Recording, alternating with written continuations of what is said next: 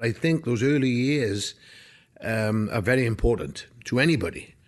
And I was lucky enough to have a very solid family background. And I think that's what's made me what I am.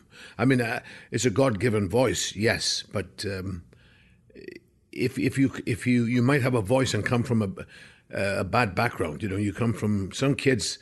I don't know how that some people go through life if they've had a bad beginning, and I try to do that while I'm thinking about it, with the children in need, for instance. I feel for children that haven't had good starts or are not having a good start, because I know what it's like to have a good start.